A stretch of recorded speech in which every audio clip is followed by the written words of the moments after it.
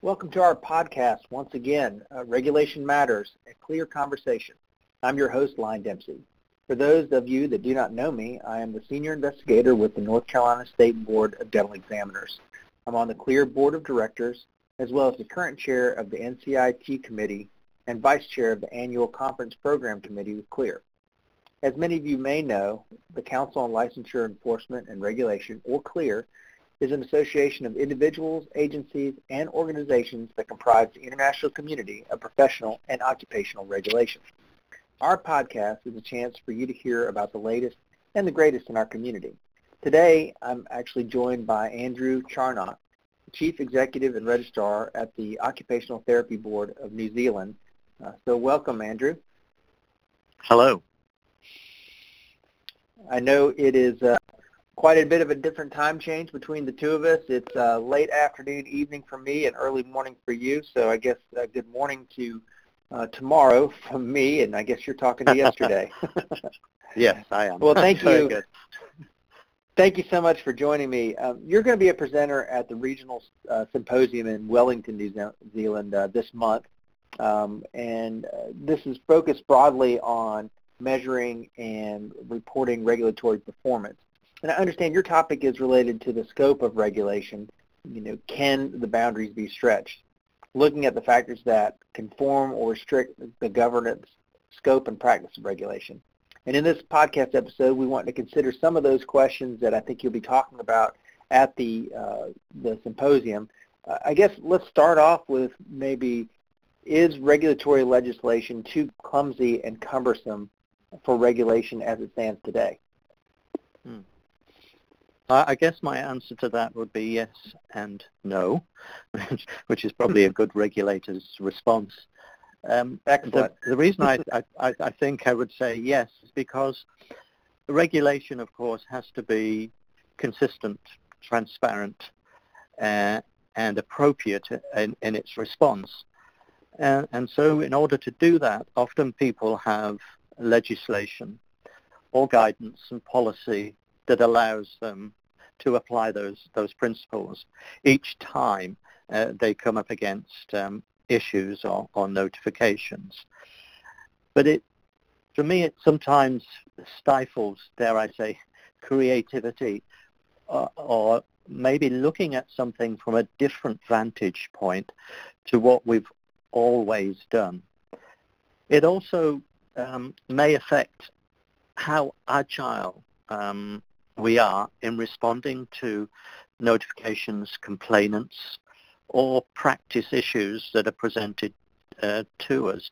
And I'm reminding of the work of Harry Caton at the Professional Standards Authority, who talks about right touch regulation. And one of the principles there is that regulators should have an agile approach.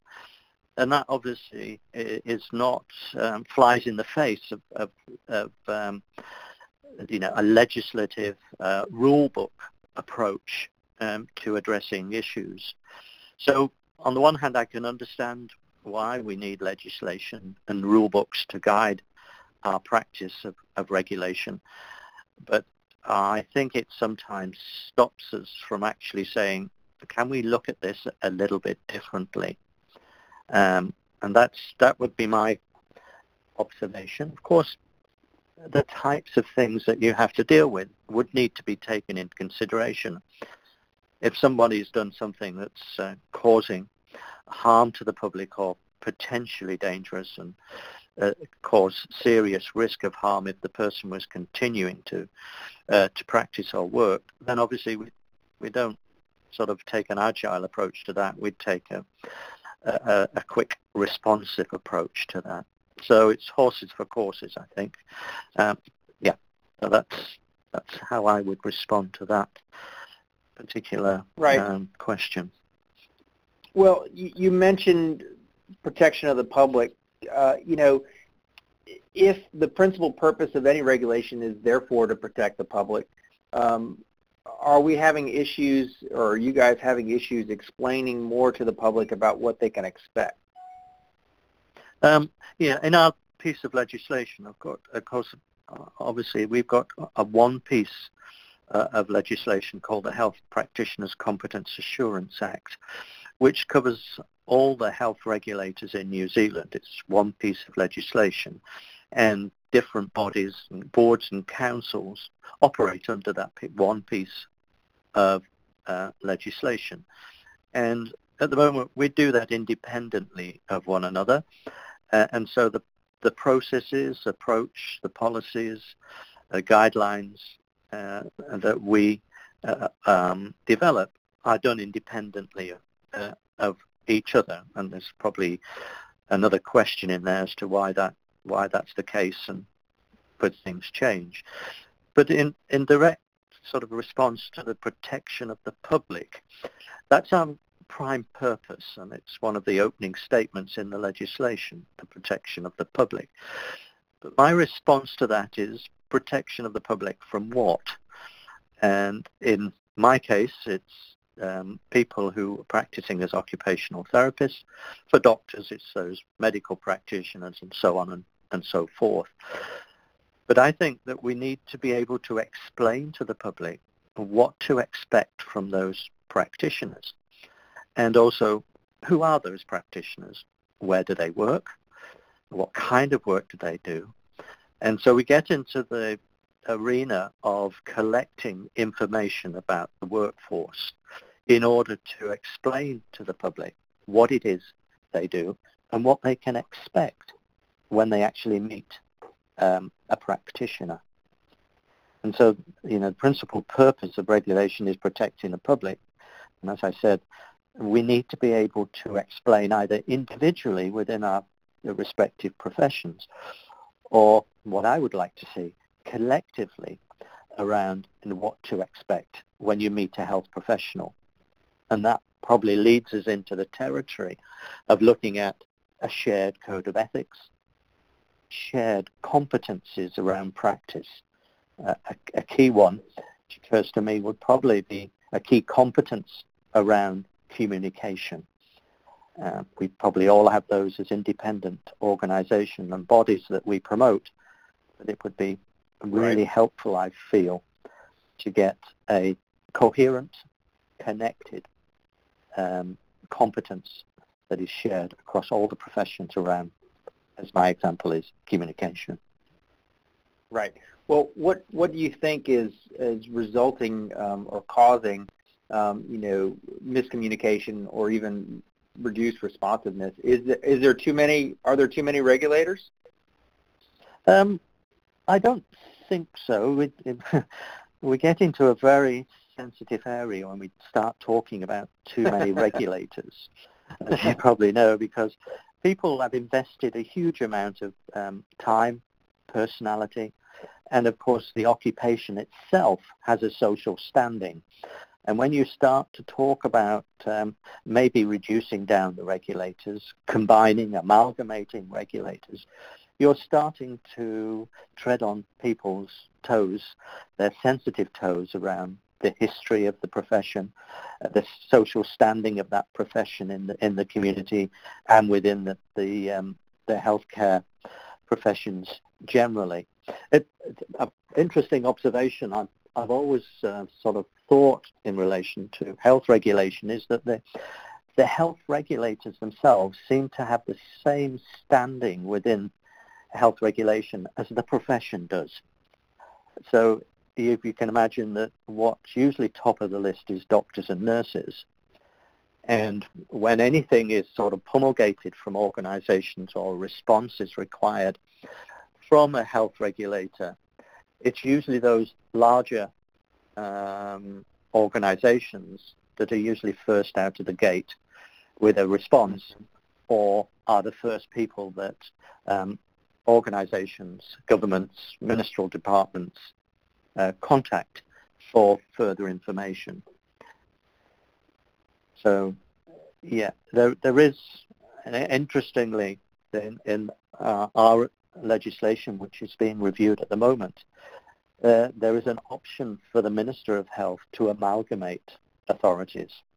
And we saw that happening in Australia with the development of AHPRA.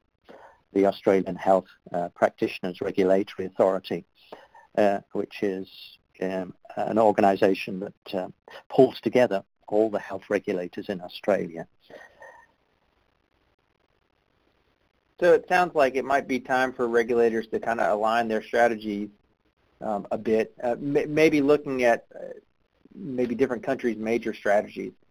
For example, like with health regulators' alignment with health and health workforce strategies, would that be something that would be of interest in New Zealand? Oh, definitely. We're having a debate at the moment. It's a debate that's taking place in some of the journals as well as the news around the collection of health workforce data.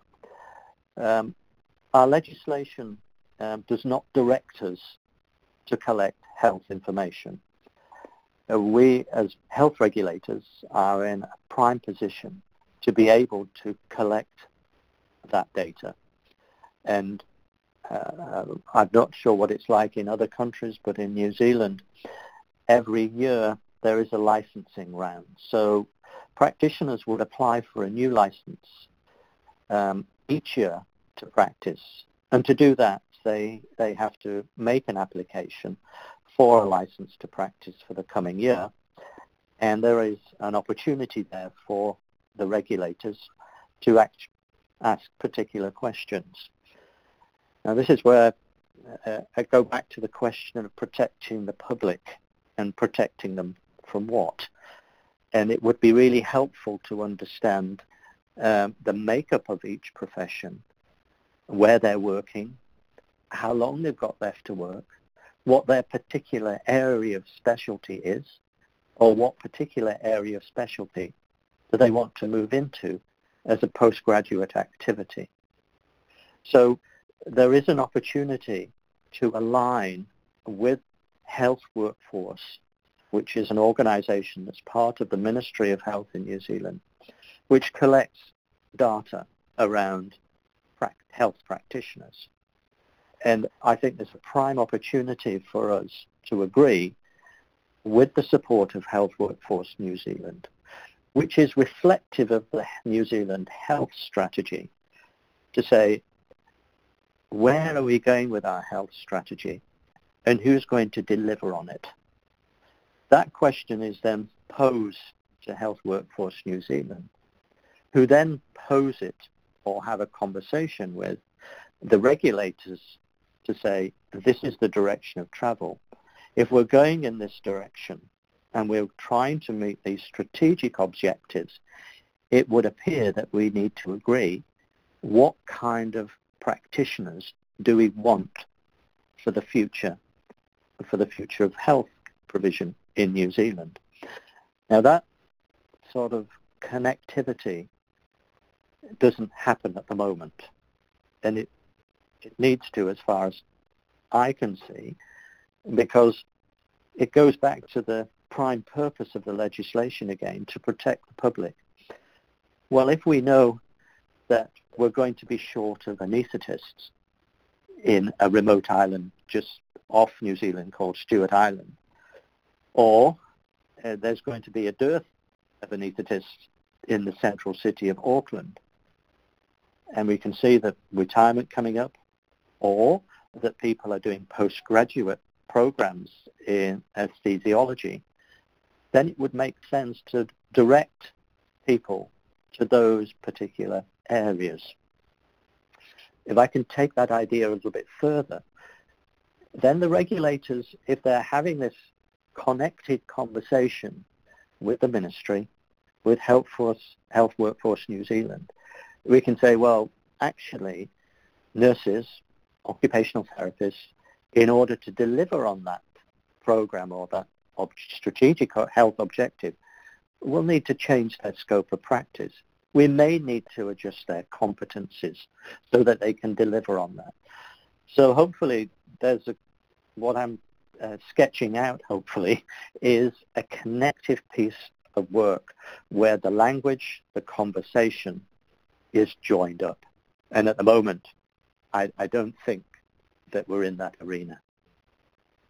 Right. With that kind of thinking, would you all need to develop generic competencies for individuals like that, or maybe even a generic code of ethics that would cross multiple disciplines? Well, the short answer to that from my perspective is yes. But I think we need to be a little bit more educated around just saying yes. I think if we look at the objectives, and any organization, any country will probably have strategic health outcomes for its population. I think we need to start there and say, so what does that mean? What collectively do we want our practitioners to do and be able to do in relation to competence and shared competence? And if you start the conversation there, then I think it makes a lot more sense. And the connectivity and the evaluation of any changes to competence and delivery in healthcare would be easier to spot. So looking at, I guess, moving back towards maybe the governance boards, should they, in New Zealand, should they move to be more proactive towards risk-based agenda or a reactive one? I guess, how are they currently for you guys, and what direction should they be going? I think it's a mixture. It's a mixture from my observation of working with different boards, having conversations with chief execs and registrars. Of course, I'm exposed to the discussions around each of the board tables that happen across New Zealand. But my view is that it should be risk-based. But again, it goes back to that question of protecting the public. What are we protecting them from? And what are the risks inherent in that profession? And of course, the profile for each profession around risk will be different. And I think part of the governance activity that needs to happen is a clear understanding of the workforce, the scope and competencies and ethics of that workforce, a clear understanding of that. And that's where I think governance boards need to have conversations with practitioners so that they understand the areas that they're working in, the landscape that they're working in, and the challenges that they face. That requires the board to actually be more open and transparent and approachable to the profession. We've probably grown up, all of us, within systems where regulators have existed for a long time, but have often taken a policing activity to whatever profession they are regulating. And of course, that can drive practitioners underground, and a fear of raising the flag or saying, I think there's a problem at this workplace, and I think I'm the problem. Can you help me? Is a path that we probably need to move down more readily than sitting back and waiting for notifications or problems to appear at the board table. So it does require the governance board to take off that policing activity and become more proactive towards the professions that they regulate. And part of that, I think, is having conversations with practitioners. I think I was at a conference in Melbourne some years ago where a medical practitioner described what I've interpreted as the other side of the mountain. So I think for most regulators, we're on one side of the mountain, and the practitioners or the people we regulate are on the other. And there's a tunnel through this mountain. And usually regulators sit on one side of the tunnel like the border control people, and wait for people to come through the tunnel. Now, these people might be pushed through by their employer. People Right. might walk through themselves, or they may be reported by other agencies like the police. So it really is about getting over to the other side of the mountain. And the governance board need to be able to lift their heads from the detail and do that. That's an interesting perspective. I like that. So I guess, obviously, you've got the symposium coming up. Any parting comments or things that you want to get across to our listeners? I think that my observations really and my presentation at the symposium in November will basically be around my experience and reflection. And so I actually start my presentation by giving an apology, because I'm not going to quote research data, measurements, evaluation. I'm actually going to sit back and say, look, I've been in healthcare for 43 years. Half of that time has been in regulation in the UK and as well as New Zealand.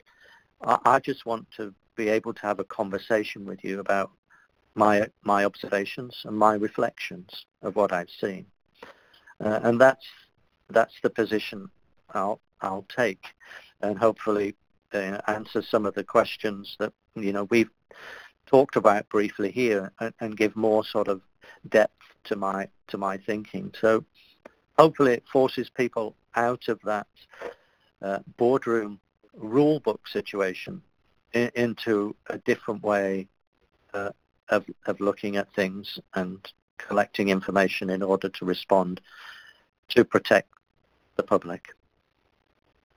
Well, excellent. Well, I wish that I could be there in New Zealand. I think it's over my birthday weekend, but it's something about that really long flight that makes it really difficult for me to get there from North Carolina. But I certainly do appreciate you speaking with us today and being a part of this podcast.